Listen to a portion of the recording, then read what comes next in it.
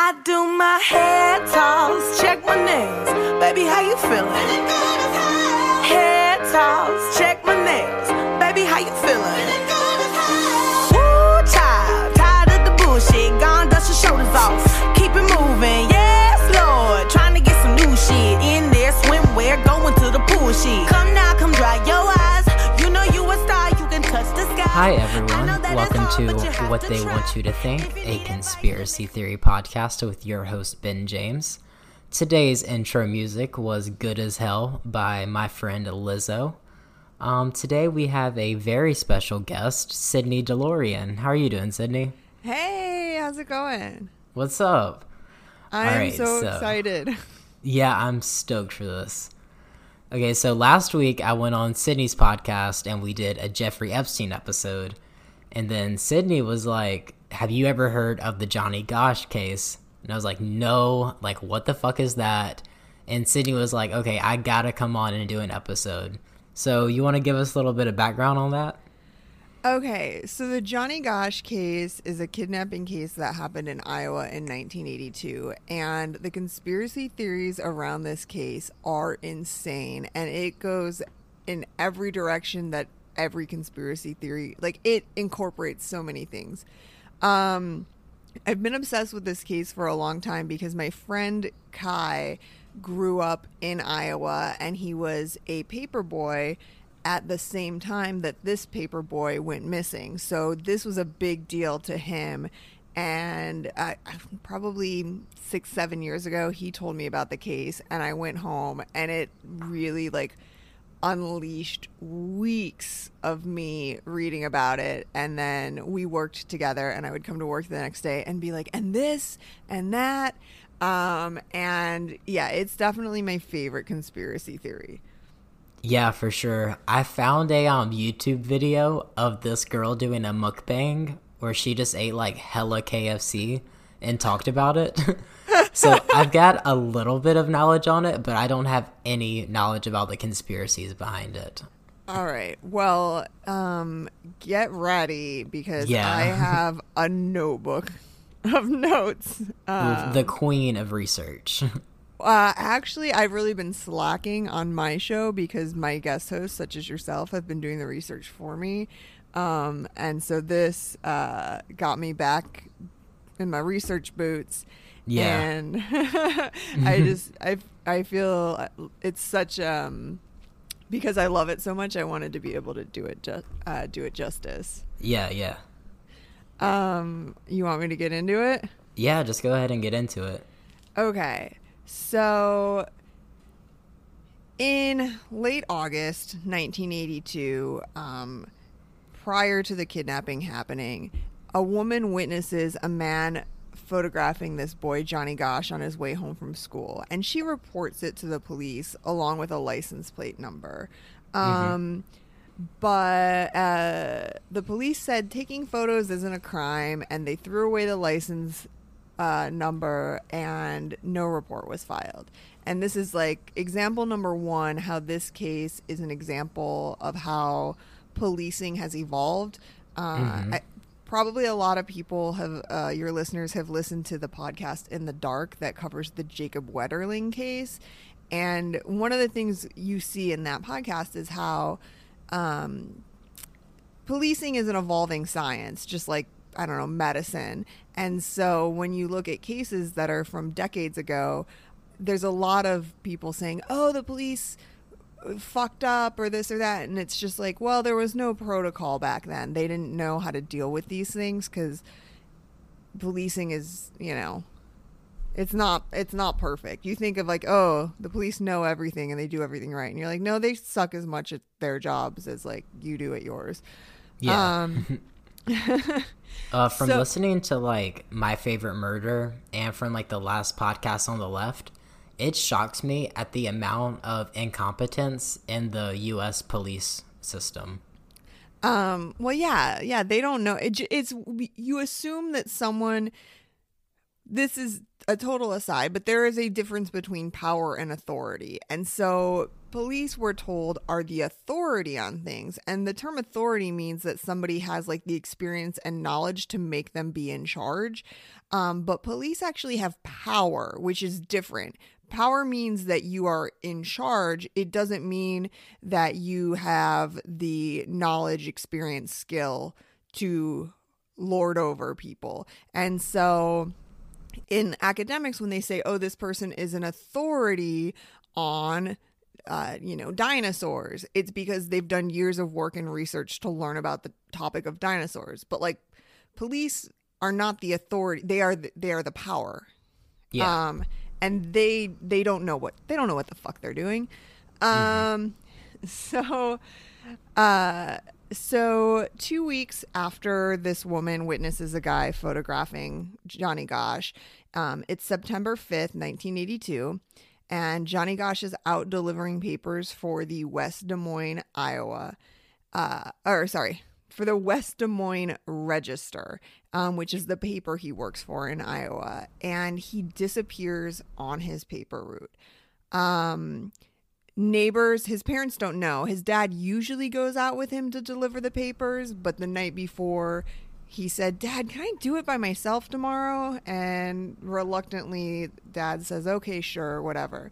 And so he had gone out with his little dog, and the neighbor starts, calling Johnny's parents and saying, where's my paper? And the dad goes out, and the dog was back home. He had gotten in through an open garage, and the dad goes out and he finds Johnny's wagon. No Johnny anywhere around, but he thinks that's weird. Maybe like he went back home or went to see a neighbor. And so the dad actually finishes delivering the papers because people are complaining. Yeah. And then he goes back home, and he starts calling around to Johnny's friends and saying, is Johnny over there? Where is he? And no one's heard from him. And then the parents call the police. So that's crazy. Yeah. And so they waited until the dad finished the paper route, and then they called all the friends before they called the police. Well, and this was back in the day where stranger danger wasn't a thing. People didn't know about kidnapping. As this case continues, we'll see that the parents actually did a lot to change policing and media surrounding missing children. Because at this time, they just assumed if children were missing, they were runaways or they were with a relative. And the same thing happened in the Jacob Wetterling case, because when you're an adult, if you're missing, you have to be gone 48 or 72 hours to be considered a missing person. And that used to apply to children, which is insane. For real? Yeah. So at this time, the police tell the parents he can't be a missing person until he's gone for 72 hours. So they're slow to act. This is just how later in the 80s things change. But up until the early 80s, that's just how it worked. Like, they treated children the same as adults. Yeah. I have this terrible story from back when I was working at one of my restaurants. We had this woman, and her son went missing on the way home, but she was unable to contact the police because this was like right after Trump's election, and she was an undocumented woman. So if she had contacted the police, she would have been deported at the time. Oh my God. Yeah, it was like terrifying for all of us. And like, they did find her son the next day. He had just went to a family friend's house, and like they didn't tell her or whatever. But it was like scary for all of us. Yeah, that's the horror, and that is why predators will prey on sex workers or undocumented people, because they're less likely to go to the police because they fear legal action. Yeah. So it's bullshit.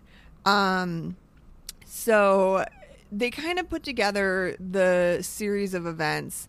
A neighbor had seen from his bedroom window that Johnny was talking to a man in a blue two-tone Ford Fairmont that had Nebraska plates. So another neighbor was on the street, and I guess that guy in the car had asked Johnny for directions, and Johnny went to the neighbor, hey, can you give this guy directions? And the guy said, like, it was kind of rude to the neighbor, and then drove off in the opposite direction of the directions the neighbor had given him. So it's kind of sketchy.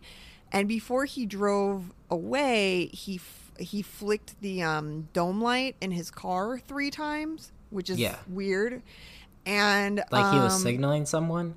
Yeah, like he was signaling someone. And then another neighbor noticed, like, after Gosh talked to the guy in the car and that car drove away, they noticed another guy kind of came out from between 2 houses and started walking in the same direction as Johnny, so like following him.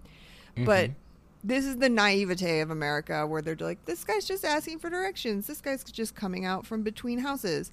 And this was the 80s, you said? Yeah, this is 1982. I feel like by that time they had kidnappings, right? Well, yeah, there had been kidnappings, but like people just didn't know that like strangers stole children and killed children and wanted to like assault children. Basically, we were so naive. And like that's why, yeah, like, because now, like, if a kid is missing for 10 minutes, you're like, where the fuck is my kid? But back then there just wasn't a protocol. You just assume that your kid, because even when I grew up in the era of stranger danger, but it hadn't fully been enacted. I was born in 1984. So I still was allowed to like ride my bike by myself to neighbors' houses, like to go see friends. And so it was, you know, don't talk to people, don't take candy from strangers, but like be home by curfew, basically. And so my parents do it. Oh, my parents wouldn't know where I was for like 8 hours. I would say, hey, I'm going to Michelle's house, but like I didn't even have to call once I got to Michelle's house on my bike to let them know I got here safely. Like none of that. Yeah. See, I grew up in the era where we didn't leave the house. Like, we didn't play outside. We stayed inside. But at school, they taught us about stranger danger on the internet. As opposed to, like, stranger dangers, like, kidnapping you. They'd be, like, people on the internet preying on children. Yeah, which both are very real. It's, people change their tactics as technologies evolve. I mean, my parents told me one time I was playing in the driveway, like, just splashing around, and a guy drove up and was like, hey, and tried to ask me something, and then I started walking to the car to, like, be like, what do you want? And, like, my parents would make fun of me. They're like, we told you about stranger danger, and some guy rolls up, and you're just walking towards his car. But, like, they didn't make it like, oh, you gotta play in the backyard now. You know? They just were like, you're fucking ding dong, stop talking to strangers. Yeah. So that's crazy. Yeah, it's just wild. It's a different time. That's why when you watch documentaries like Kidnapped in Plain Sight, did you watch that one on Netflix? Oh shit! Is that the one where the dude was like fucking the husband and the wife at the same time? Yes. Yeah, I did see that one. And you're just like, how are these people so fucking stupid? But it was 50 years ago. That's how they were so fucking stupid. But like also that family was dumb as hell. Well, yeah. Because they were super dumb. Yeah. Oh, I can't even get into that. Yeah, that's a whole nother story. Yeah. If you haven't seen that, if like anyone out there hasn't seen that documentary, it's on Netflix and it's worth 2 bong rips to watch it. Oh, I just could, like, every time I thought I've heard it all, and then I'd just be like, no. Yeah. No. Like there's aliens. Like he was fucking the dad. Like the daughter got kidnapped and then she ran away. Like it's so much. Yeah, it's a lot. So a couple months after Johnny disappears, he is spotted in Oklahoma, and he yelled to a woman for help. He said, "My name is Johnny Gosh. I've been kidnapped. Help me." And 2 men dragged him away before that woman could do anything. Yeah. Did she call the police? she called the police, but they'd already dragged him away and she didn't get a plate number. And I mean, who knows? Like, maybe he was just a kid who knew about the case and didn't want to hang out with his dad. Maybe it really was Johnny Gosch. We don't know. Well, at this point, his face had been on the milk carton, right? Yes. So Okay. he becomes, well, actually, so it was a couple months after the kidnapping in 1982 that woman spotted him. It wasn't until 1984. And he becomes basically, there was one kid who had his face on a milk carton, and then that worked out well. So they did two more, and it was Johnny Gosch and this other kid. So he's one of the first kids to be advertised as missing on a milk carton. Okay.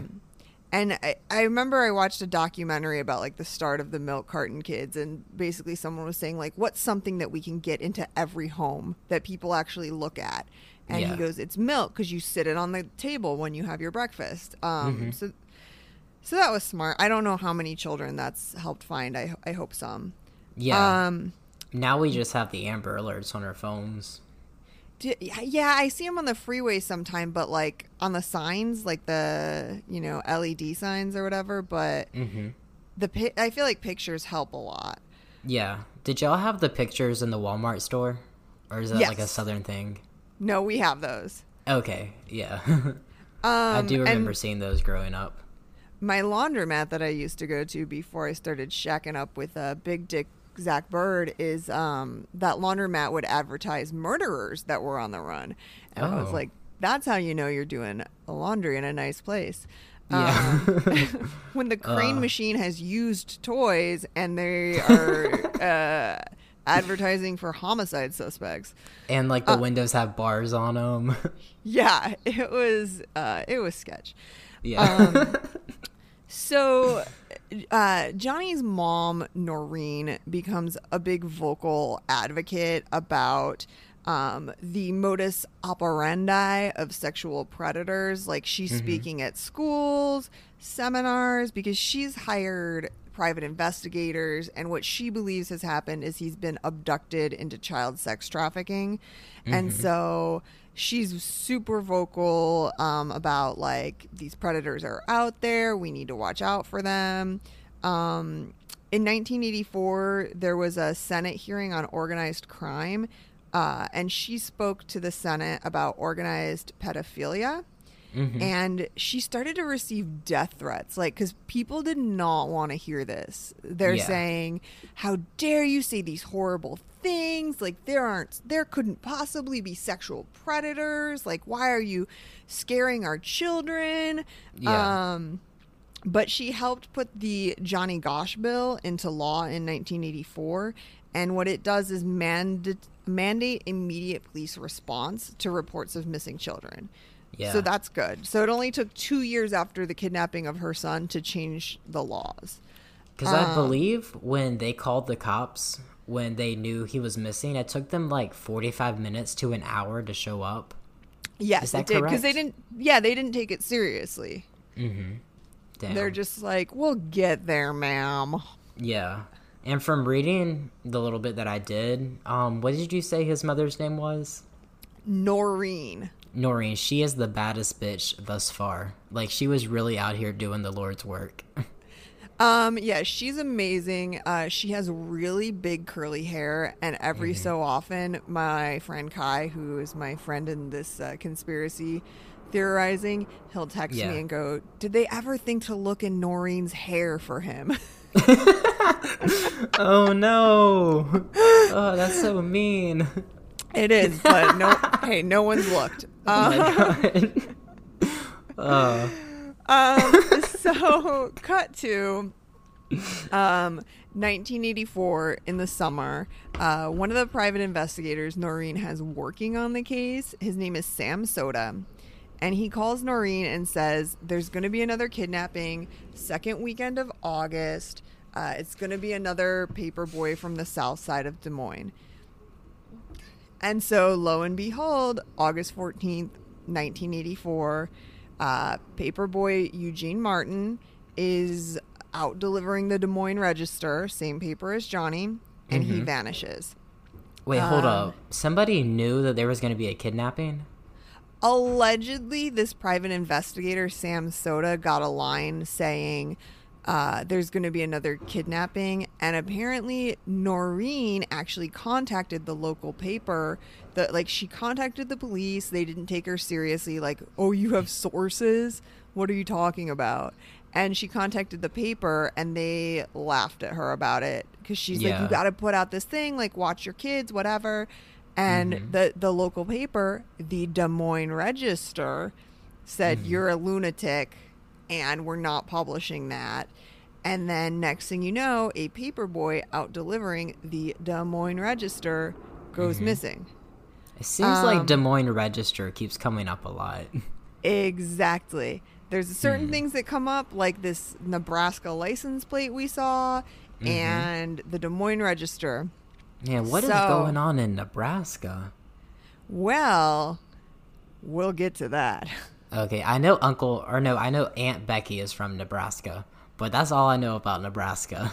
Nebraska has some nefarious things going on in the 80s. This paperboy Eugene Martin, similar thing. He was spotted talking to a clean-cut man in his 30s. Conversation seemed friendly. And then neighbors aren't getting their paper. They call the parents. His bag of undelivered papers is found. And it's the same time of year, same paper. These kidnappings happened 8 miles apart.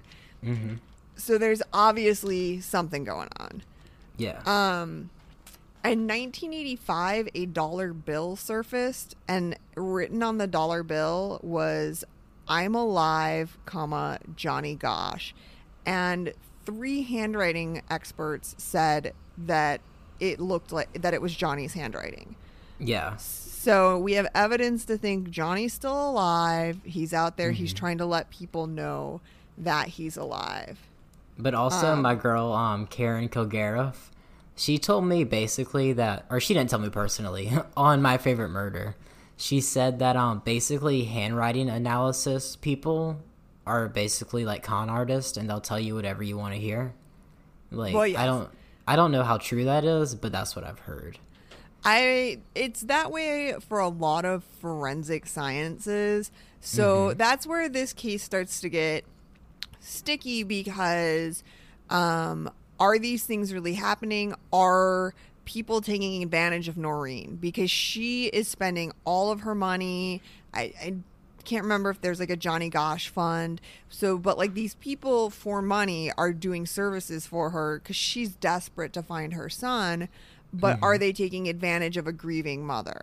Yeah. And that's something that comes up a lot. Like most of the internet is full of the conspiracy theories on this case, but then when you get to some of the more level-headed people, they're like, this is a woman who she is destroyed by what's happened, and she's desperate to believe anything. So these people can just be taking advantage of her. Which is terrible. Like, fuck people. Yeah, fuck people. And, like, I just can't. So, in the fall of 1986, this guy named Wilbur Millhouse is arrested on child porn charges. Now, Wilbur Millhouse works at the Des Moines Register, and what his job is organizing distribution, which means... Okay, now we're really getting into it. Yeah. Shit. Which means he is the one in charge of all these little boys. And apparently he had a history of like child porn or child molestation before this happened, of arrests. And it's really hard to find articles about it because, again, this is the 80s. Not everything was digitized. So like finding on the internet records of his crimes prior to this arrest is really hard. There's a podcast series I haven't finished yet called I'd have to look it up, but they did a 30-part series on Johnny Gosch, and they like went and looked up the old articles on microfiche to find out, he did have a record before the Des Moines Register hired him. They hired him knowing that he was a sexual predator, and then directly put him in contact with young children. And so here he is, he's arrested. He has child porn. He has 2,000 phone numbers, mostly of young boys. And he's like, I needed the numbers. This is how I recruit boys for the paper, is I collect phone numbers from boys. Mm-hmm. So we'll put a pin in Wilbur Millhouse because he's a shitbag. Yeah. What was his name? Wilbur Millhouse. Okay, fuck Wilbur Millhouse. If he is still alive, I am sending all the bad vibes to his area. Yes. So that's in fall of 1986. Now, from 1986 to 1989, there are 5 attempted kidnappings in Des Moines. 4 of them are people delivering the Des Moines Register, and one of them is someone 20 miles away. We don't know what they were what they were doing, but that's a lot of. I mean, if just 4 of them are people delivering the Des Moines Register, that's insane. Yeah. Like, statistically, someone is preying on your deliverers, and so it would make you think something local obviously is happening, because that's not a national problem. Yeah. Like, being a paperboy isn't thought of as being a dangerous job. Mm-hmm. Damn, that is crazy. What the fuck? And so, like, that's why the case stands out so much to my friend Kai, because he was a paperboy at this time. Yeah. And, like, his dad always went on his route with him. Like, he was never alone, which is smart. One of the kids in this... in those attempted kidnappings was out. I can't remember if it was her dad or her big brother, but like they were like at separate houses when someone tried to steal it. There was one girl and someone tried to steal her, and thankfully the brother or dad was able to run over and interject, and the kidnapper like let go and peeled out. Yeah. Because it's just so scary. Mm-hmm.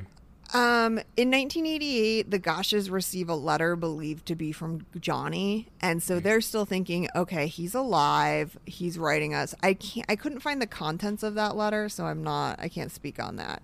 Yeah. But also at this point, like, what are the chances it's someone who's fucking with them? Yeah. Because when people are public, in any way, people torment them and come out of their woodwork and taunt them and do weird shit. Mm-hmm. Okay, so 1989. The year of our Lord. The year of our Lord. When Taylor Swift was born. Oh, is it really? Yeah. Oh, she's almost as old as me. That never happens. So, in 1989, the case gets wild. Yeah. So this guy, Paul Bonacci, who's in jail, he is convicted for molesting 3 children. And he is an inmate at a Nebraska prison. He's 21 at the time.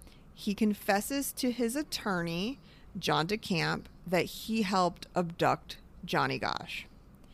And DeCamp, his attorney, believed him. He met with Noreen and John, Johnny's parents. Mm-hmm. And Noreen believed him. John was skeptical but went along with it. Noreen said that he knew things that no one could know unless they met Johnny. Yeah. And those things were that Johnny had a birthmark on his chest, which actually it turns out was widely publicized. Mm-hmm. He had a scar on his tongue. He had a lower leg scar, and he had a stammer when he got upset. How do you get a scar on your tongue? I don't know. I mean, I have one from having my tongue pierced when I was 17, but I don't know how you get one otherwise. Mm-hmm. Probably someone scares you and you bite your tongue real hard. I don't know. Probably. So FBI and local police do not believe Bonacci. They say he's not credible, and they never interview him. They're just like, he's a convicted child molester. He suffers from dissociative identity disorder. Like, nothing he says holds weight. For me, I'm like, if someone confesses to a crime, you go interview them anyways. Yeah. You know what I'm saying? You're getting paid. Go interview them, even if you think it doesn't matter, just so you can say you crossed your T's and dotted your I's. But they don't do that. And the thing is that Benassi was, okay, he's a bad guy. He's a child molester. He's mentally ill. But he was sex trafficked himself from a very young age. And so when you experience trauma, that's generally how people develop dissociative identity disorder, is under extreme trauma. Yeah. So Paul Benassi's story is he was molested as a child by a family member when he was like 6, and he told his mom, and his mom said he was lying and ignored him. So then when he was older, like 9, he was molested again by someone else, and he didn't go tell his mom, and it really fucked him up, and he ended up basically falling in with like people who pimped him out. So he's like a preteen, a teen. He's still living at home, but like he's running with these pimps and stuff because he's like, he's fucked up. Like that's how he knows how to make money. He thinks his body can be used, whatever. And that is the traditional trajectory of people who fall into sex trafficking, is they aren't like kidnapped in parking lots. They are like from broken situations, and they are easily manipulated by older people. And it's far too often that victims are not believed by their own parents. Yeah. Like I want to think back to the Larry Nassar case. Yes. Yeah. And that girl who, when crazy. she told her parents, they were like, why would you say those horrible things about such a nice man? Yeah, and he kept molesting her, like, over and over again. That's just got to destroy a person. Yeah. So, yeah, that's what happened to Benassi. And eventually he falls in with these people who... they're pimping him out, they're molesting him, and they get him to recruit for them, basically being like, well, we know all these bad things you've done, and like we have it on tape, so we're gonna report you to the police if you don't help us.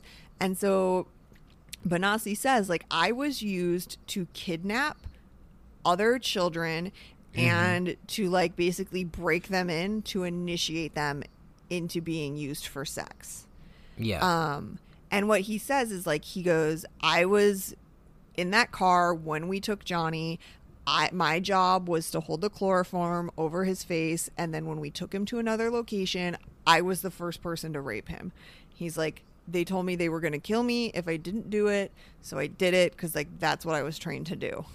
And there's not a lot of motive.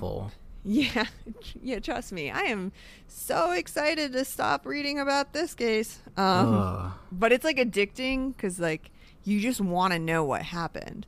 Yeah, of course. But like still. Yeah. So Benassi, he also accused Republican activist and businessman Lawrence E. King Jr., who was director of the Franklin Credit Union in Omaha, Nebraska. He accused this guy, Lawrence E. King, of running an underage prostitution ring and victimizing him from an early age. And Lawrence E. King, he was the director of the Franklin Credit Union in Omaha. He ended up going to jail because he extorted like $40 million from the bank.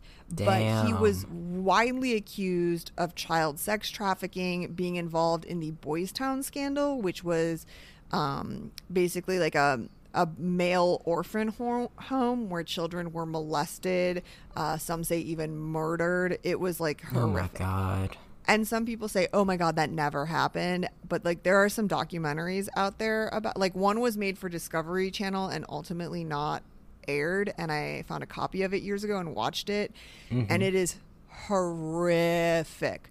So because Lawrence E. King, he volunteered and donated to this Boys Town, and Lawrence E. King also, this Boys Town scandal kind of has ties into this congressional page scandal that we'll get to later, where they were taking underage boys who were interning as pages at the White House or for like senators, and they would give them after hours late night tours of the White House, and these boys were molested. So when Benassi pressed charges against Lawrence E. King for being used as a sex toy, Yeah. a 1990 grand jury declined to charge King, saying that the accusations were clearly a cleverly crafted hoax. And eventually, Paul Benassi won like a civil judgment against King because King refused to respond to it. But that was in civil court, not criminal. But King was sentenced to 15 years in prison for stealing the $40 million from the credit union. He was released in April 2001. It is believed that he resumed work with the Republican Party. Okay. And I should say that a prison guard says that Benassi had been studying the case. So a lot of people believe Benassi's claims, but this one prison guard's like, he was studying the case. He didn't know these things. I don't know. So we don't know. Yeah. Hold on, Do you know what mental illness he suffered from? Dissociative identity disorder, which used to be known as multiple personality disorder. Okay. And so he will like look down and like change characters and look up. And some people say that's not how that usually presents itself. But he claims to be a victim of MK Ultra and Monarch mind control experiments. This guy. We gotta get into that sometime. Oh, we're gonna get into it on this MK episode. Ultra? Oh yeah, for real? Yeah, that's why I'm like, this case goes into every avenue of conspiracy. Oh shit. It has That's crazy. it all. Did you listen to last week's episode? The one with Rob Love. Oh no, the birds one. No, I haven't listened to the Birds one yet. Okay, I went to Area 51 the other day and I rescued my alien clone. And I found out that she was a drag queen named MK Voltron. And she makes an appearance. Oh my god, I cannot wait. Yeah, I will get caught up. Okay. So 1992, it's 10 years after the disappearance of Johnny Gosch. America's Most Wanted airs an episode about the case, and on this episode they interview and polygraph Paul Benassi, and Benassi claims, like, I was with this guy Emilio, who was like a head of the trafficker. He was the one like driving that day, and his description of Emilio fits the composite sketches of what people say the driver in the car that flashed the dome light 3 times. Yeah. They kind of look similar. Okay. And Benassi claims Johnny Gosch had been held at a ranch in rural Colorado. He was branded as a punishment for an attempted escape. And the brand he says these kids get is called the Rocking X. It's an X with like a curved line underneath, like a rocking horse would have. Yeah. So after this episode airs, kids from all over the country are calling in about the brand, and they're like, I have it too. I can prove to you I have it. Dude, I know. It gets fucking creepy. Was there any significance to the symbol?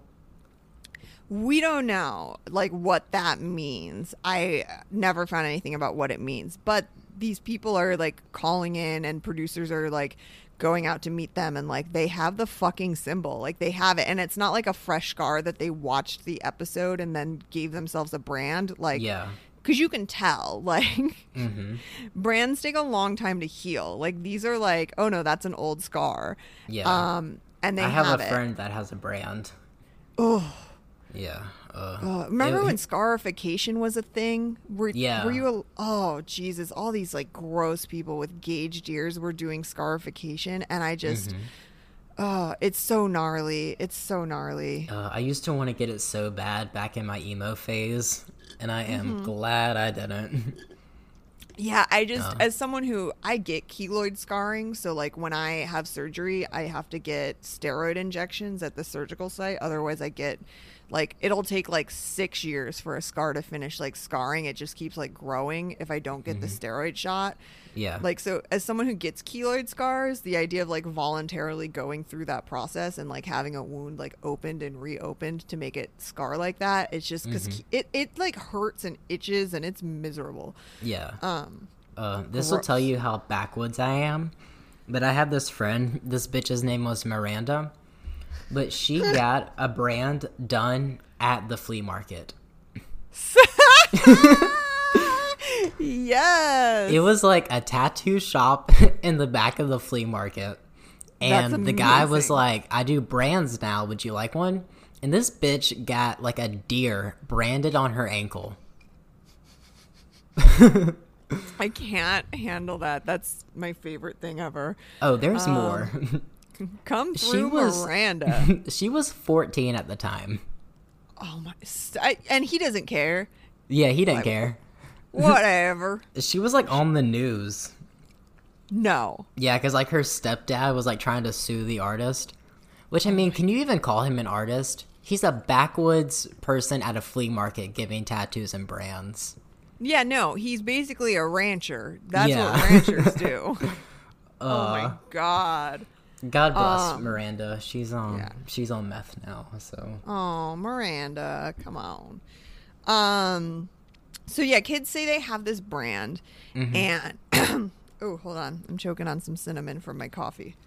Oh yeah, our listeners are gonna get some ASMR this episode because I'm eating a jar of peanut butter. Just when I thought I couldn't love you anymore. Oh, I'm so fucking high.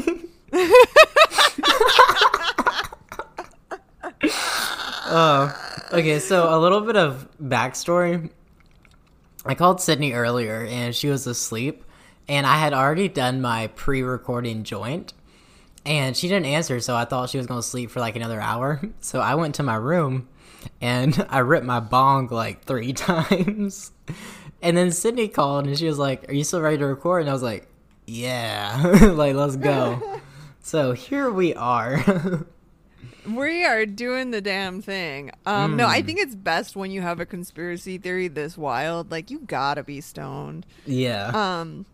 So the kids they're writing in and they're saying, I have this brand, whatever. And this runaway named Jimmy contacts Noreen Gosh and America's Most Wanted. And he says that he was at that same ranch after Johnny Gosh was. Like, he corroborated everything Paul Benassi said. And like, it's like, this is the place. And Paul Benassi had said it's a ranch in rural Colorado. There's an elephant-shaped rock. And yeah, and and this kid Wait, how did it get there? they were like bust or like No, I flown mean the on- rock. How did they get to the rock? No, how did the elephant-shaped rock get there? I mean, I assume nature. We'll have Sad Baby Beck write in about what rocks look like in Colorado. Okay, But- yeah. I don't know. We have one out. We have a mountain out here. They'd say it looks like a camel. So I don't fucking know. And so Jimmy shows the producers like, yeah, here's my Rockin' X brand. Yeah. And the producers of America's Most Wanted, they take Jimmy and Paul Benassi, like they find the place.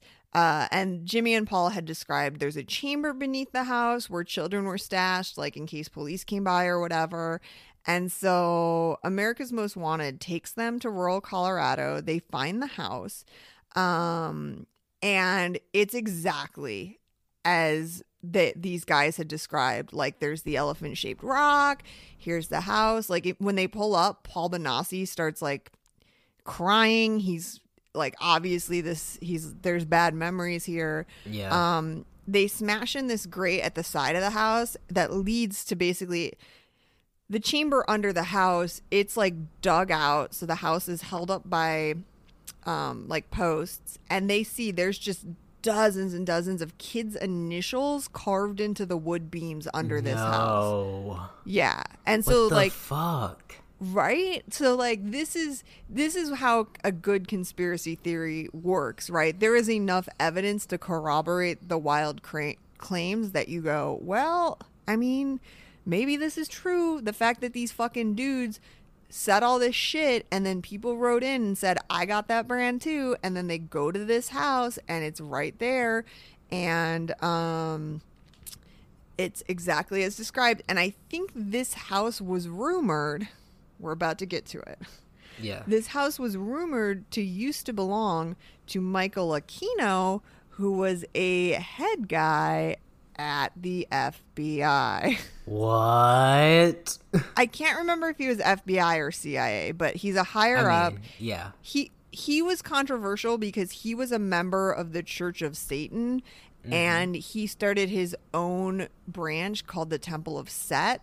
And so we're dealing with the 80s, satanic panic. Like, okay, was this he guy, the good Satanist or the bad one? well, the Church of Satan is the good Satanist. Like, this guy was friends with Anton LaVey and whatever, but then he starts his own branch called Temple of Set. And the thing is, like, the Church of Satan does not believe in victimizing other people. Yeah. Or particularly anyone underage. So, like, they are very, very clear in their tenets that, like, you are not supposed to hurt people. Now, so Aleister Crowley, he was part of the bad Satanism, right? yeah, Which isn't really Satanism. I don't know a lot about him. He wrote a lot about magic and ritual, but I don't know a lot about his belief systems. So I can't really speak on it. Oh, I'm getting my wires crossed. Satanism is good, and the occult one is the evil one. I think so, but what do I know? Yeah, same. I really don't know. I don't know, because there's so many different, like, beliefs. But, like, yeah, Michael Aquino is associated with what we know as the good Satanism. Okay. The type that, like, I believe in. So I'm not sure. But a family friend of the Goshes said that he was at a restaurant in Denver and he saw Johnny Gosch was here, scratched into the men's room wall. So it loosely collaborates that Johnny Gosch could have been in Colorado where this fucking house is. Yeah. But by that time, his name was already on the Most Wanted show, and, like, the story was out there. Well, it was before the Most Wanted show, but Oh, yeah, for the real? the story was out there. Okay. So, I mean, who's to say? Is it been in the newspapers all the way to Colorado and kids are just fucking around? Because kids fuck around. Yeah.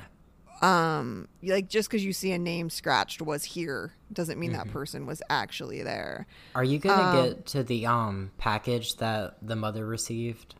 Oh yeah, that's not Okay. until 2006. Okay, I ain't gonna bring it up. The package? Yeah, Okay, I ain't gonna the bring it one up with then. the photographs. Yeah, I wasn't gonna say it, but, like, the picture she got in the mail? Yeah, that's not till 2006. Okay, shit. Alright, keep going. So this is still 1992. We're on the follow-up episode on America's Most Wanted.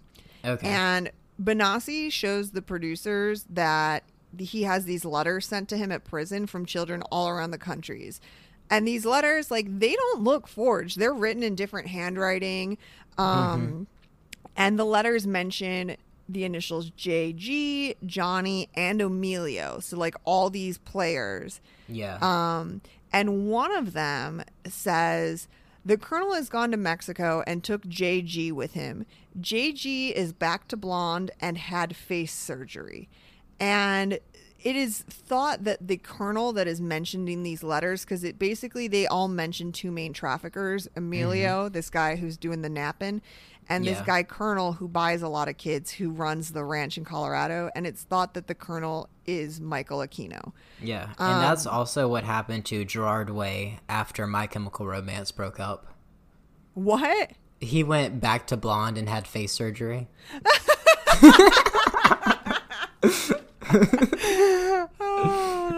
I love it. So, and the FBI had pressured America's Most Wanted not to air this segment. And I don't know why, but they were like, don't air this segment. And America's Most Wanted is like, oh no, we are fucking airing this. Ratings. Yeah. In 1993, the Goshes divorce, and there was just a lot of pressure in the marriage. And at a certain point, Noreen starts accusing John of being involved in the kidnapping. Like, 'cause she is a little bit bonkers. Like, I'm not gonna, but she is accusing John being like, well, maybe you were involved. Like, why didn't you go with him that day? And she claims that they had been getting like calls to the house in the weeks preceding it, and John would answer the phone and no one would ever be there, like be on the other line. Yeah. And she says the night before, Johnny went on his paperwork that they got another call, and John said he actually spoke to the other person and was like, all right, okay then, and then hung up. And when Noreen said, who was that, John said no one was there, it was another one of those weird calls. Yeah. And she's like, well, why were you talking to him? But like, also, that's what if someone's on the other line, I'm like, oh, okay, all right. Yeah. No one's there. Bye. Not to put anything bad on the father's name, but from my research, he kind of sounded like a dick. What came across as like a dick? Well, I knew that like they got divorced, and like every time the mother like had some new lead, the dad would be like, "Oh, that's fake. Like she's just crazy. Like we know our son's dead," and like all that. Like, he didn't even want to believe that, like, his son was still alive. Yeah, I think, and who knows what happens when something this traumatic happens. Yeah. Chances are, when most kids are kidnapped by a non-family member, they are killed within 24 hours, I think is what they say. And so, like, statistically speaking, the kid's fucking dead, right? Like, and that's what happened in the Jacob Wetterling case, is the guy who ended up committing those, like, he was kidnapping kids and killing them. Like, you don't hold on to kids for a while. And it all seems so outlandish, and I'm sure at a certain point the dad, like, it gives him mental peace to be like, my kid's dead. Yeah. Like, he's not being sex trafficked. Like, he's dead. We need to just put it to rest. And the mom is desperately grasping at straws to believe that he's alive. So, like, that would create a huge division, because people create their own narratives, like, whatever brings them comfort. And so if the dad leans towards he's dead, mom leans towards he's alive, and like dad's like, can we please just like put him to rest? And mom's like, no, I got a phone call in the middle of the night that says that he's here. Like, and there were like, they were getting nonstop calls and mail, and a lot of it was quacks and bullshit. So like, the dad's just like, it's all bullshit. You're a fucking idiot, Noreen. You're being desperate. I don't know. And Noreen also at a certain point, she claims like that the dad was like had a girlfriend who looked like her. And so she said like she went to meet with someone, and they were like, nice to meet you again. And she was like, I never met you before. And the person said, no, remember John, you and John came out and met with me. And then she's like, no, that was my husband has a fake Noreen that he takes around. Yeah, I'm getting like heavy Joyce Byers vibes from her. I don't know who Joyce Byers is. From Stranger Things, the mom. Mom, where she's like crying, holding the Christmas lights. Yes, that is exactly. Picture Joyce Byers with a perm. Yeah, that's what we're dealing with. Okay, so 1997, Noreen claims that Johnny came to speak with her. And she says there's a knock on her door at 2:30 in the morning. Okay, this is good. I do know this part. This all creeps me out so bad. Yeah. So she says there's a knock on her door at 2:30 in the morning. She opens the door, and there's this man on her stoop that she immediately knows is Johnny, and he's with somewhere else. Like, she's like, I instantly recognized him, but even so, he opened up his shirt to reveal his birthmark. Yeah. And she invites him in, and they talk for an hour and a half, and he's like, I'm in hiding. At this point, he has long black hair, and he's tan. And he says he's in hiding as a Native American because he's still in danger from the people that took him. And she says he's looking over to this other guy for permission to talk. And he's like, don't try to contact me. Don't tell anyone I was here. I just wanted you to know that I was okay. Okay, so the man that he was with, I saw like multiple conflicting stories. I saw a bunch of them saying that it was an older man, but I also saw some that said Johnny was with a younger boy at the time. Yeah, some people say, oh, he was with a kidnapper. It was like an older person. But at this point, Johnny would be 27. Yeah. So I found conflicting reports about that. And then I also found conflicting reports where sometimes Noreen says she immediately went to the FBI and had sketches drawn. And then in the documentary Who Took Johnny, it turns out she's testifying in court about something else. Well, years later, and they ask her, have you ever had contact with Johnny since he was taken? And then she says, oh, because I was under oath, I had to tell them about what happened in 1997. Yeah. So I'm not sure. Okay. And some people believe like this did happen. This is Johnny. He wants to let his mom know he's okay. A lot of people believe that this was like a dream that she doesn't realize was a dream.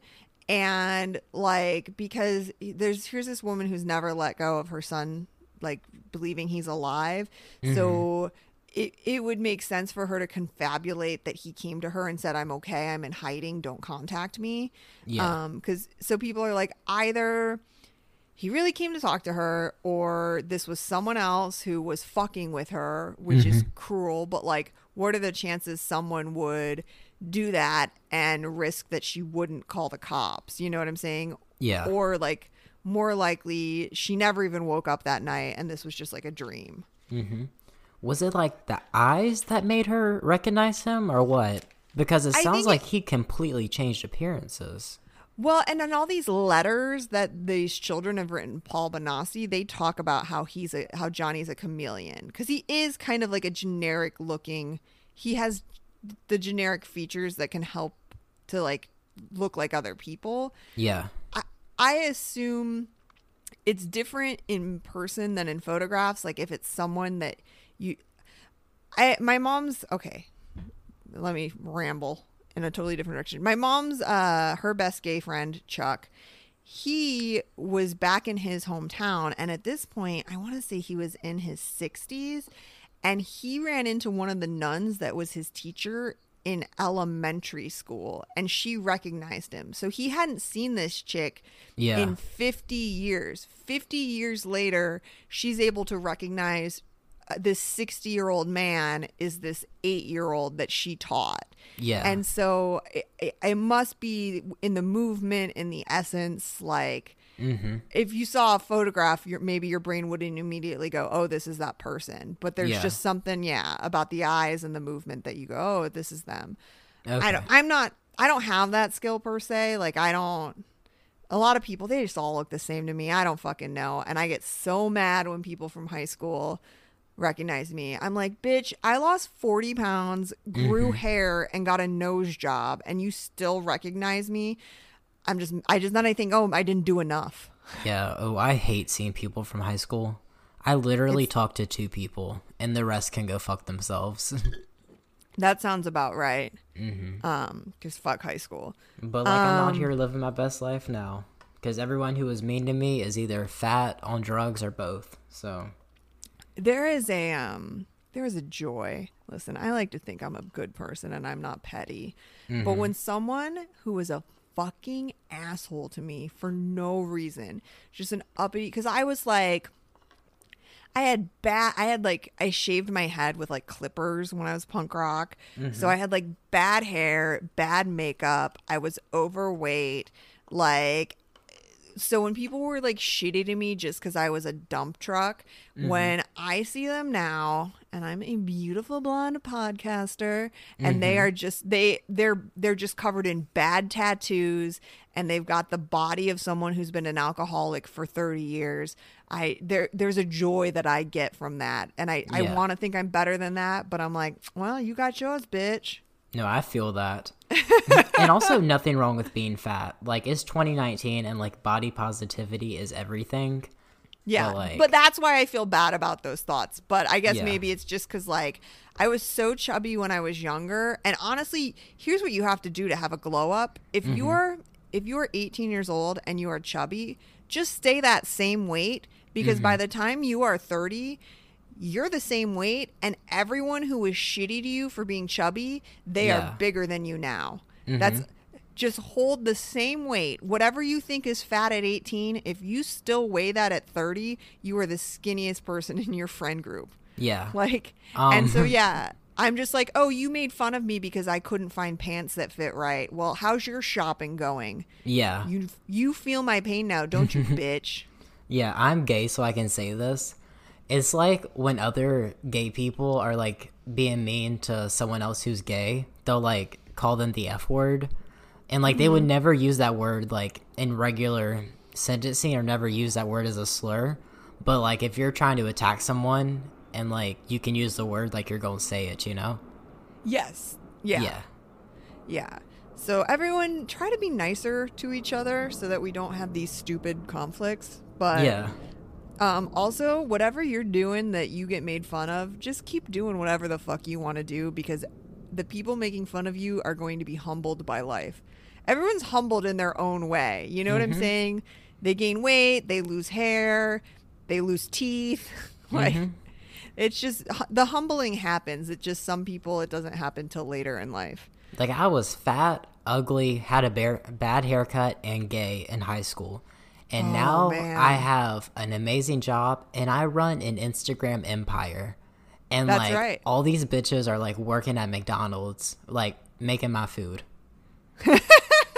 Like, go fuck yourself. Go fuck yourself. And I do make food in my job. Like, I have to justify all these things that I'm saying, even though these people were terrible to me and, like, said far worse things, you know? Yeah. Yeah, because you don't want to feel like you stoop to their level, but fuck the haters. Yeah. Okay, so in 1999, Paul Benassi, he files his civil lawsuit against Lawrence E. King, and King doesn't respond to the suit, so Benassi is awarded $1 million in compensatory damages, but he never receives it, obviously. Okay, so this is when shit really hits the fan. 2005. We're about to get hella gay. Okay. All right, there's this guy named Jeff Gannon. He is a White House correspondent for a news outlet called Talon News, and he, from 2003 to 2005, he regularly attends press briefings and at least 4 press conferences with George W. Bush. Fuck Bush. I just gotta say that. Fuck George W. Bush. Oh, we're gonna get into junior and senior, because fuck both of them. Oh, yeah. So, this conspiracy, it goes right to the top. So, on January 26, 2005, Jeff Gannon from Talon News asks a question of George W. Bush at a press conference. And the question was so friendly and inaccurate, I wasn't able to look up what it was. I've seen footage of it before, but I can't remember. Yeah. But he asked this question, it's super friendly and it's inaccurate, that other reporters start to question his background. Like, how is this guy a fucking White House reporter? He's an idiot. And he's way too friendly with the president. And that's when it's discovered that Talon News is a thinly veiled Republican Party tool. And so basically it's a fake news outlet created by the Republican Party to have softball questions lobbed at the president. Damn. And so it's discovered that Jeff Gannon attended like a 2-day journalism course. It was a $50 2-day course and left with journalist credentials. So that's a scam. But also maybe we should do that and be like, oh yeah, no, I'm a licensed journalist. Yeah. That seems worth $50. So Jeff Gannon is also discovered that he used to be known as Jeff Guckert, aka Bulldog. And if you've noticed, Johnny Gosch, Jeff Guckert, Jeff Gannon. Ooh. But when let's was leave this on named- a cliffhanger real quick Okay. because I really have to pee. So Okay. I'm going to give you the opportunity to plug anything you want for the next minute. Okay, perfect. Yeah. Yes. Everyone should listen to my other podcast, Sex, Drugs, and Spirituality. Ben has been on it more than once. He's amazing. At the time this airs, we have an upcoming episode with published author Lauren Malisi, and we talk about e-girls on that episode. I'm pretty proud of the episode. I'm also proud of getting Lauren on the show because she is an amazing writer. I bought her book. It's called Final Girl. It is available for sale. If you find her on social media, Lauren Malisi, aka Motel Siren, you will find links to order her book. She writes poems about trauma, abuse. They are so dark and lovely. I guess a trigger warning, but she is able to articulate the pain and emotion of being abused in a way that I am incapable of, because despite talking a lot, I am not super articulate. So buy her book, subscribe to my pod, subscribe to my other pod, Decency with DeLorean, which is quick 10-minute monologues about me and how you can be a decent human being such as myself. You can also follow me at Sydney DeLorean on all the platforms. Not all the platforms, just Instagram and Twitter. My personal telephone number is 646-778-7743. If you are associated with this case and want to kill me, please don't. I'm not exposing secrets. I'm just an idiot on the internet. Oh, you're back. Hi. You're really out here giving out your personal phone number. That's what we do here. I mean, I did give out mine on my Twitter. If you want to give me a telephone call. And also Matt Farley did as well, right? That's been his shtick for like a decade, and isn't that really his phone number? No, that is his phone number. He uses his real telephone number for all of his business. So like for a decade on his website, on his CDs, on his social media, it's had his real phone number. And like I met some kids when I went to his Moturn Media extravaganza in Danvers, Massachusetts. That had just like discovered him the week before and called him, and he answered the phone and talked to them for a little bit. So they drove to Massachusetts from New York because they're like, well, he answered our phone call, so we feel like we owe him to come see his extravaganza. And I'm just like, that's how you build personal relationships with people. Yeah. So yeah. Okay. Are we? What's my mom doing calling me? Mom, stop it. We're talking about Jeff Guckert, aka Bulldog. Oh so, shit. Okay, she's good.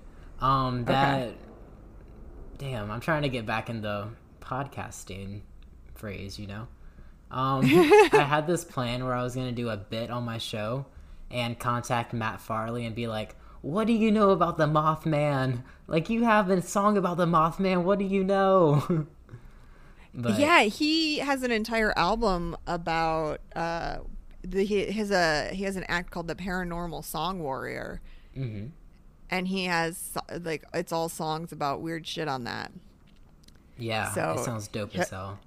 Yeah, he'll answer your call. That's kind of what he does. Yeah.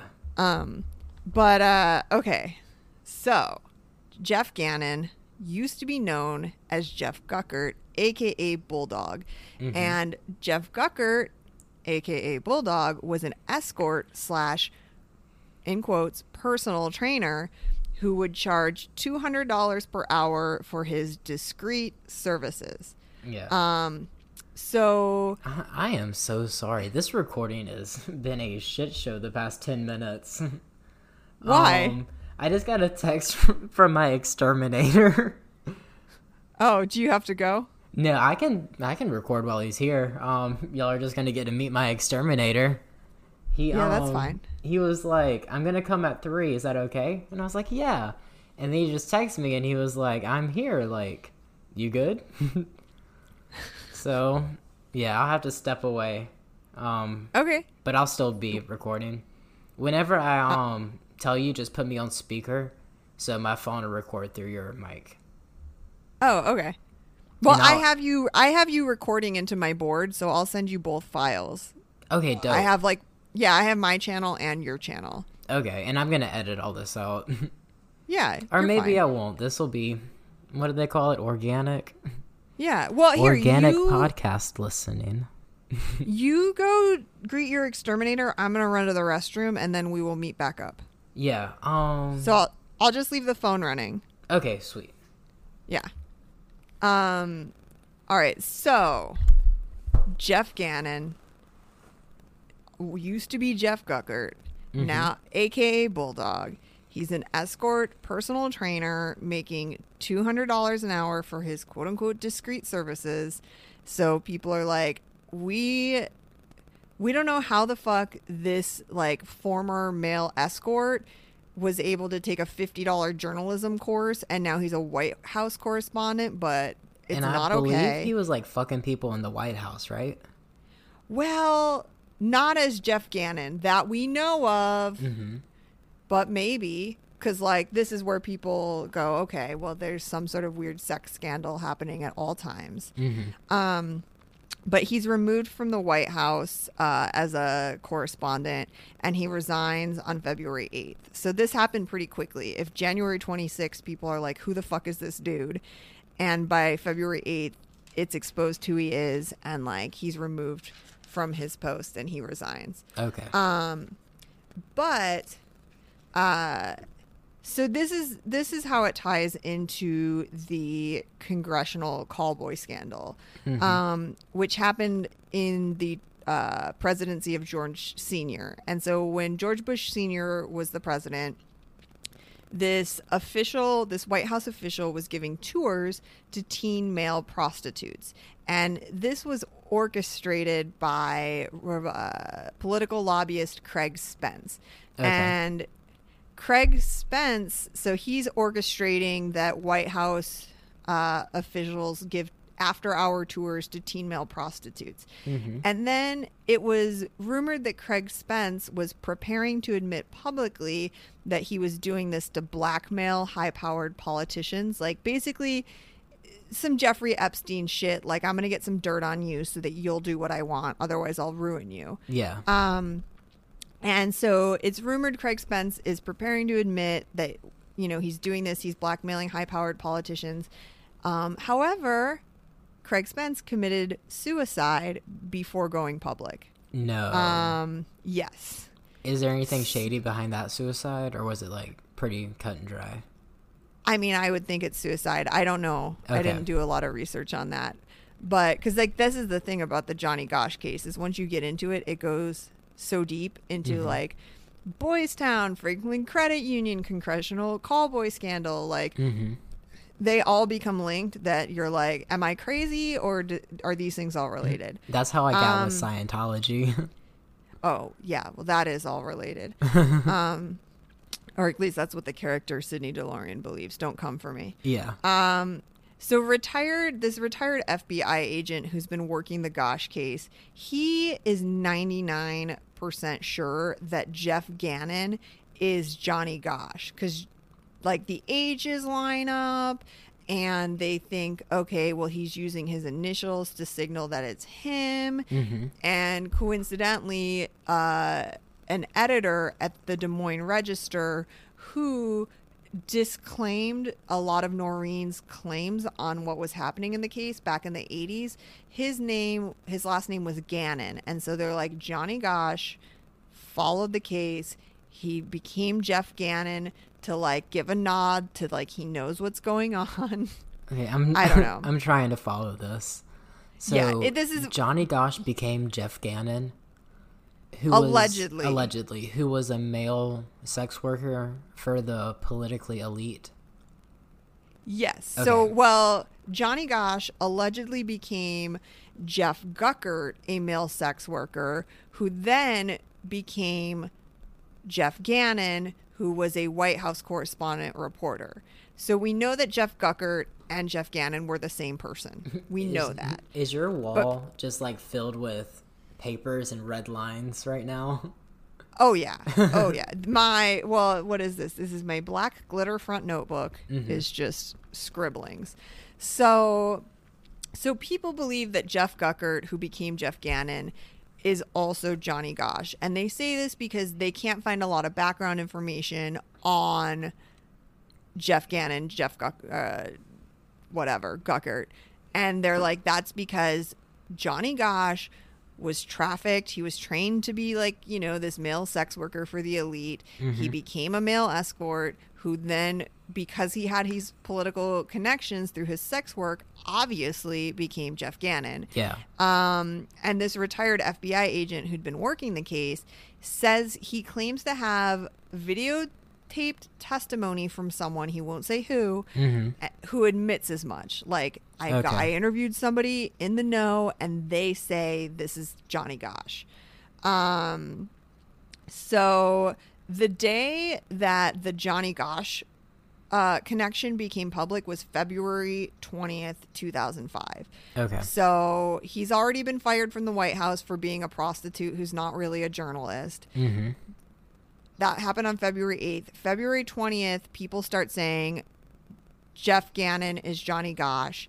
Well, later that day, author Hunter S. Thompson killed himself. And what is the tie-in there? Well, Hunter S. Thompson was rumored to shoot snuff films. Okay. And this is a claim that was supported by Paul Bonacci, who claims that he was flown to Nevada. Paul Bonacci says that him and another boy were flown to Nevada, where they picked up a man named Hunter Thompson, and that all three of them were driven to a secret location where Paul Bonacci was forced on tape to have sex with a younger boy who was then murdered on film while this man, Hunter Thompson, filmed it. Is that what a snuff film is? It's like where someone dies? Yes. Okay. And Paul Bonacci described the location, the secret location that they were driven to, as like this wooded area. There was a giant statue of an owl, blah, blah, blah. Well, the things that Paul Bonacci is describing later, when video footage leaked of what happens at Bohemian Grove. Oh, shit. I was about to say that. He was describing Bohemian Grove, but at the time Bonacci is giving this report saying, oh, Hunter Thompson took us here, blah, blah, blah, this happened. No one knew, it hadn't been leaked yet publicly, what Bohemian Grove looks like. Yeah, damn, you're saying Bohemian Grove's involved with this? Yeah, this goes everywhere. What the fuck? So Paul Bonacci, who says that he was forced to participate in a snuff film at Bohemian Grove. That was videotaped by Hunter S. Thompson. Well, the same day that this White House reporter, it becomes publicly claimed that he is this kidnapped boy. Is it a coincidence that Hunter S. Thompson kills himself that day? This man who has rumors swirling that he is... has shot snuff films, blah, blah, blah. And there was some other, like, weird shit where, like, this guy who used to photograph sex parties that the Franklin Credit Union would have. So the Franklin Credit Union is run by a Republican Politico. And he would have these parties where all the high-end officials would come and there would be kids hanging out, and it would all seem kind of above board, like people are drinking. If you wanted to do drugs, you had to go upstairs. But then at a certain point in the evening, as people started to go home, people in the know knew you stay behind, and that's when you actually get to have sex with the kids who were hanging out at this party. Yeah. And so this guy was a photographer at those parties, and he claims, listen, I was told you shoot things because we use this in blackmail. Like, I'm not proud of what I did, but I was on the payroll to photograph these parties, whatever. And so this guy claims that he was approached by Hunter S. Thompson back in the 80s saying, hey, you want to shoot snuff films for me? Like, you're a photographer. You're known for photographing these sketchy, illegal things. you want to come and shoot snuff films? And this guy was like, no, dude, that's where I draw the line. Like, politicians doing drugs, fooling around with underage kids, sure, I'll photograph it. Yeah. I am not doing snuff. Well, he was later arrested. Like, after he came forward with these claims, he was arrested on child pornography charges and put in jail. Okay. And so, like, that's how all these things tie in, right? Is like they have dirt on you, so you can't come forward about what you know because you will end up in jail. Yeah. Did you see But anything about the Illuminati in your research? I mean, not explicitly. The word Illuminati never comes forward. Okay, because that's a big thing that the Illuminati will do. They'll, like, get these politicians and celebrities to, like, fuck underage kids and then kill them on video as forms of blackmail. Well, Like, and that's basically what's happening, right? Yeah. In this story. Because there was, like, this story that Justin Bieber was talking about, like, back in 2012. And this is, like, out there. Like, you can find him talking about the story. Where, like, these people at his record label, like, got him in a hotel room with a younger boy. And they were like, fuck the boy and, like, kill him. And Justin Bieber was like, no way, like, I ain't gonna do that. And then afterwards, like, he didn't say this, but, like, his record sales went down. And, like, his tour got canceled. But, like, now he's blowing up again. So it makes me think that, like, he did it later on, you know? Yeah, or he eventually made it on his own terms despite what these people tried to make him do. Yeah. I don't know. This is crazy. So I don't know. It seems like it's no coincidence that this guy who can tie Hunter S. Thompson to snuff films and then Paul Bonacci, like, and Johnny Gosch together, and then when all these people are arrested, because this guy who was photographing the parties back in the 80s, he was arrested in 2005 when all this shit blew up. And he's like, so, like, people think, oh, did Hunter S. Thompson kill himself because he knew what was about to come out? Or was he suicided? Yeah. We don't know. But it's weird that he killed himself the same day that the Johnny Gosch, Jeff Gannon connection went public. Yeah. And so that's 2005. 2006 is when Noreen Gosch receives the package. It's left at her front door, and it includes photographs of teenage boys who are bound and gagged. There are 3 boys in one photograph, bound and gagged. Another one is just a picture of one unidentified boy who has a Rocking X brand on his arm. And Noreen believes that the boy in this picture is Johnny. And there's a third picture in the package that is a dead man with a ligature around his neck, like he's been strangled. Okay. And did the boy with the rocking chair brand, did he have the birthmark that Johnny did? You can't tell because his knees are at his chest. Okay. So you aren't able to see. Noreen Gosch believes that picture is Johnny. A lot of people dispute it because Johnny was a big kid at the time that he was taken. Yeah. Like, he was only 12, but people say he looked 15 or 16 because he was 5'7", 140 pounds. So he was a bigger kid. Yeah. Like, he looked, and so people are like, this kid in the pictures is too small to be Johnny. Like, but Noreen believes that it's him. And she believes the dead man is one of the molesters who was killed.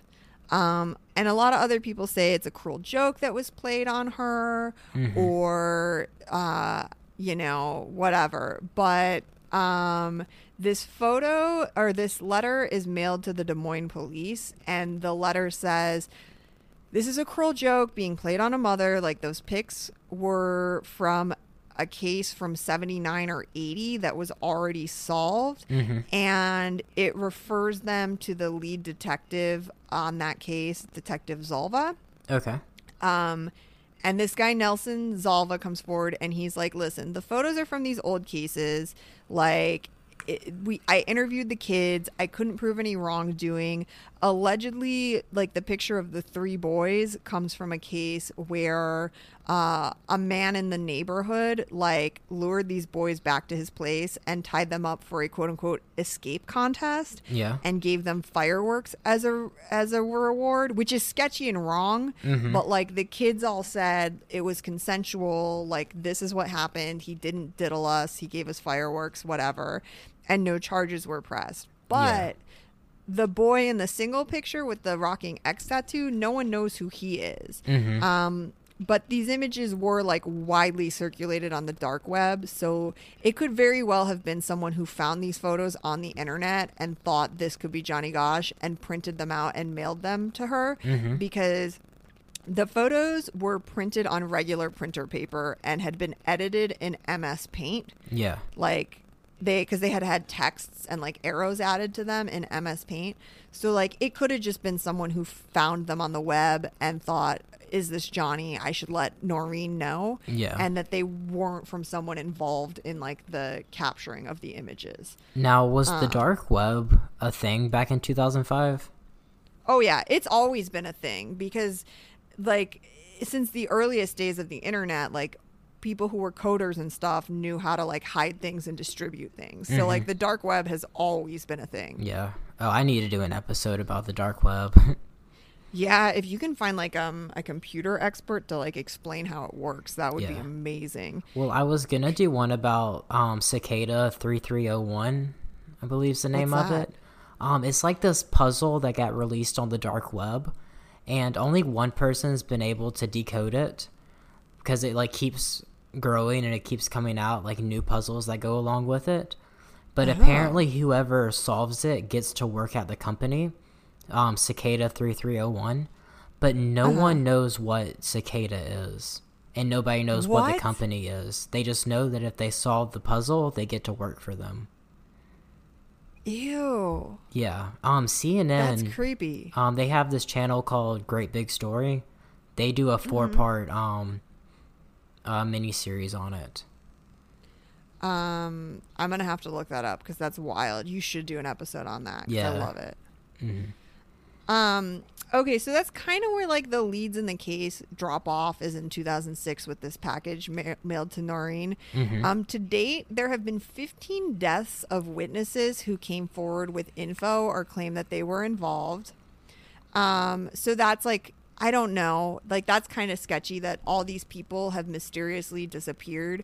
Like this one guy who had info on the Franklin Credit Union scandal. Yeah. He was taking a private plane back from a baseball game with his 8-year-old son, and that plane crashed, and they found the wreckage of it, but it wasn't like the plane went down and then busted on the ground into pieces. Yeah. The pieces were scattered over a long area, which would indicate that the plane blew up, and that's why they were scattered. Like, so there's a lot of sketchy deaths in it. Yeah. And so I'm going to do a couple stats on kidnapping, and then I'll get into maybe a more likely solution to the case. Okay.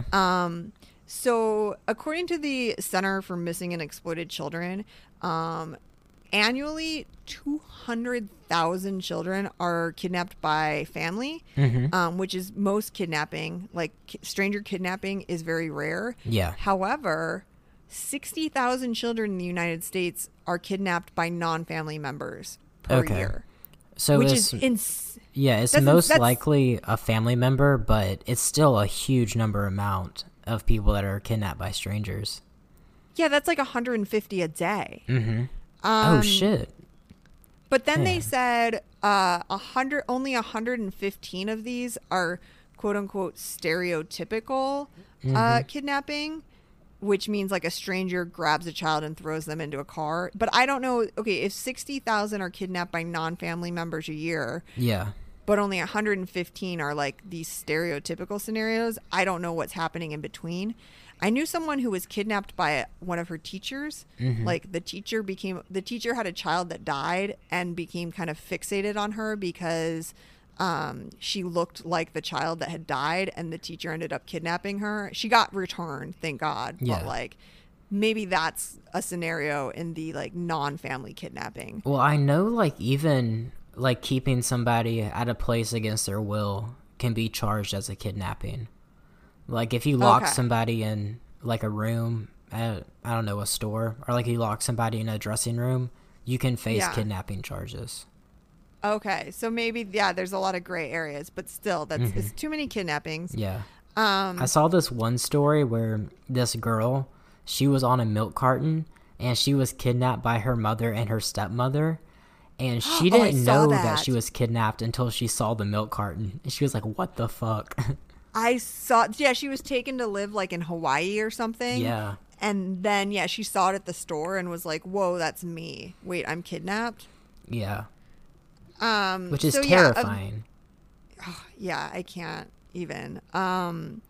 So out of these 115 stereotypical kidnappings a year, 57% are returned to their parents, which is good. Yeah. But 43% obviously are not. So are they just killed, or are they missing? Like they're killed. Okay. Or So it's estimated that 0.5% of the U.S. population are pedophiles. So you think, okay, 0.5%, that's pretty small. But that's 16 million people in the United States who are pedophiles, that's a ton. And so someone's like, listen, if we have 16 million U.S. citizens, it's not unlikely that some of those people are the wealthy and powerful, because a poor pedophile has to like get a kid on their own, but a wealthy pedophile can, do a Jeffrey Epstein and you just buy them. Yeah, you said 0.5%. Yes. So if your high school class was 1,000 people, 5 of those are pedophiles. Yes. Yeah. That's insane, right? Yeah. Which, if you think about it, like, I mean, it makes sense to me. Statistically, but so 16 million U.S. adults are pedophiles. Jesus. Okay, so John DeCamp, who was one of the investigators on this case, and he's an author, he wrote a book about the Franklin Credit Union scandal. Yeah. To discredit him and his claims, he does still believe that there were tunnels and torture chambers below the McMartin preschool. And if you remember, the McMartin preschool is that preschool where they got all the kids to say that they were like being flushed down the toilet and taken to the White House. And there were tunnels under the school. And like that was largely disproven that was like bad interrogation techniques. Yeah. So this main there was one more thing I wanted to add. Or ask. The 0.5% that are pedophiles, are they convicted pedophiles, or are they just people with pedophilic tendencies? People with pedophilic tendencies. Okay. So, yeah. Okay, that makes sense now. Yeah. This one guy who's propagated a lot of the, like, facts, and the investigator, he still believes about the McMartin preschool that was real, that those torture chambers were happening. And if you look on the internet, I surprisingly found a lot of people on forums with supporting claims saying like, no, that was real, that there were like those kids were being trafficked and abused. So I don't know, like victims speaking out. No, but like just random people on the internet being like, I know these are the facts that support that did happen, and it's been disproven by the powers that be. Someone said, like, basically, if the Johnny Gosch kidnapping did involve a high-powered pedophile ring, why would they keep picking up or trying to kidnap boys in this like 20-mile radius? Like, wouldn't a high-powered pedophile ring have the ability to move around the country and get kids from diverse locations? Why would they keep cherry picking? Because like two of these attempted, like one of the attempted kidnappings happened a quarter mile away from where Johnny was taken. Like, why would you be going that close? Yeah, I mean, it just points back to the newspaper being behind it, you know? Exactly. So that's how I'm gonna wrap this up.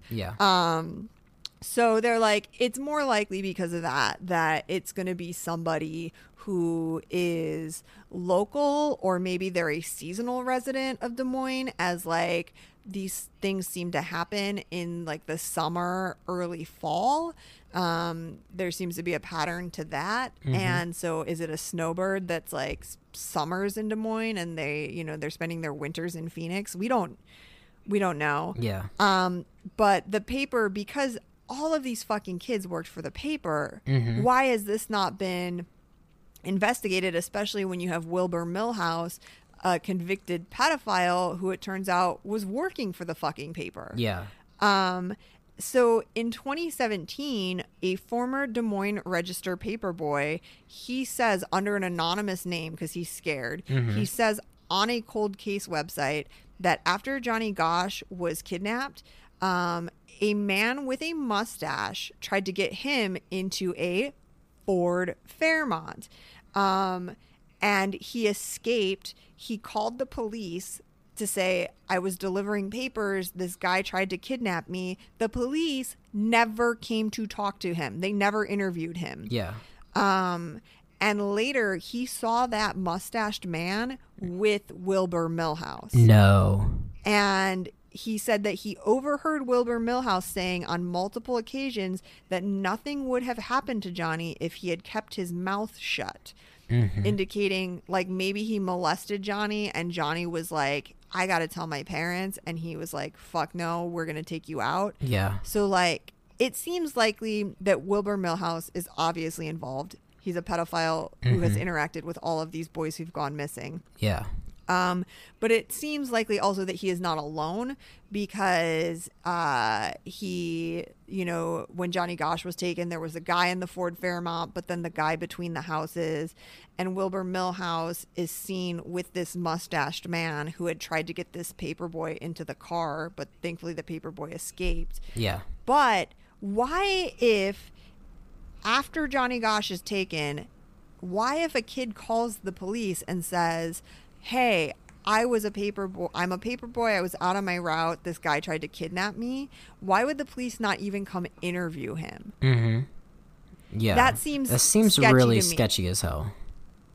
And then you go, is it just that the police are fucking incompetent idiots and they think, oh, kids are all the time now after Johnny Gosch, kids are reporting things that are like outlandish? Because like someone said that one of the 5 attempted kidnappings that happened after the Johnny Gosch and the other kid were taken, like one of them, someone was like, they weren't really an attempted kidnapping, like just an adult spoke to the kid and the kid freaked out and ran to a neighbor's house. Yeah.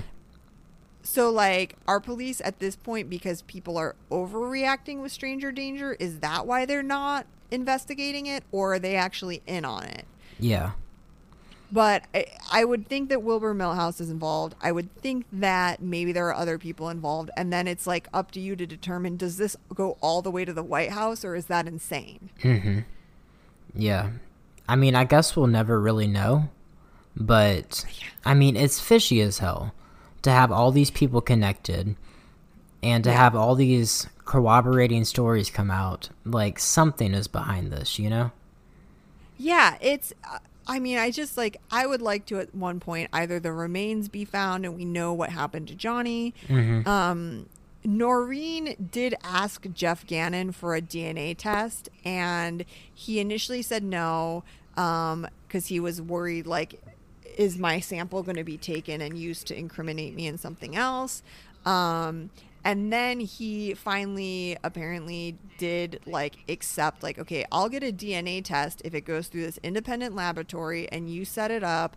But Noreen claims that Jeff Gannon said he would only submit the DNA sample if, no matter what the results were, Noreen would claim publicly that it wasn't Johnny Gosch. Yeah. And if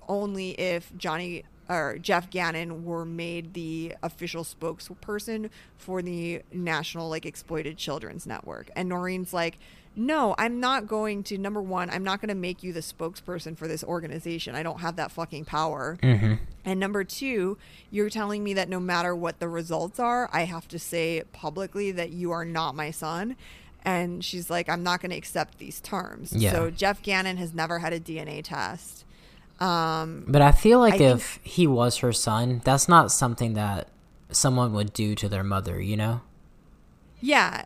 unless like he's like, I don't want it to come out that I'm Johnny Gosch. Like, you can know, but I need you to publicly say that it's not me. I don't know. Yeah. Damn, I didn't think of it like that.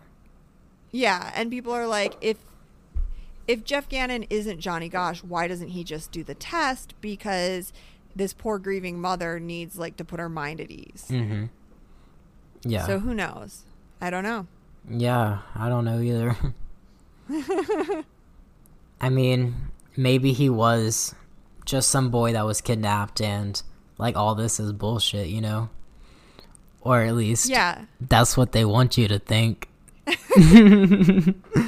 Oh, shit. Yeah, I don't know. Damn. Yeah. So I think that about covered it. Was there anything else you wanted to add? No, that's it. Yeah, everyone feel free to go down your own rabbit hole on this one. Yeah, I have the rest of the day off, so I'm gonna be doing some hella research. Yeah, well, thank you so much for coming on. I really, really appreciate it.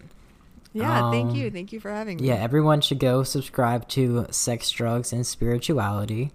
Also subscribe to Decency with DeLorean, because we're all sad and we're all depressed, but like Sydney's out here putting it out into the universe, making us feel like we're not alone, and I really appreciate that.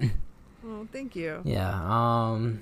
You got anything to plug that I haven't already plugged? No, that's it. Just everyone follow me on social media, subscribe to my podcast, give me money, you know, the usual. Yeah, and everyone should love themselves, because if you can listen to us and you can love us, there's no reason that you can't love yourself. That is so true. All right, thanks, y'all. I'll see y'all later.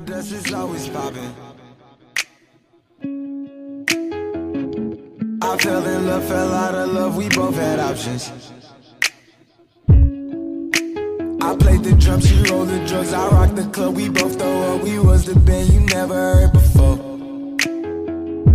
You got that tattoo, but you're cracking on your cat, you'll be right back, your mama ever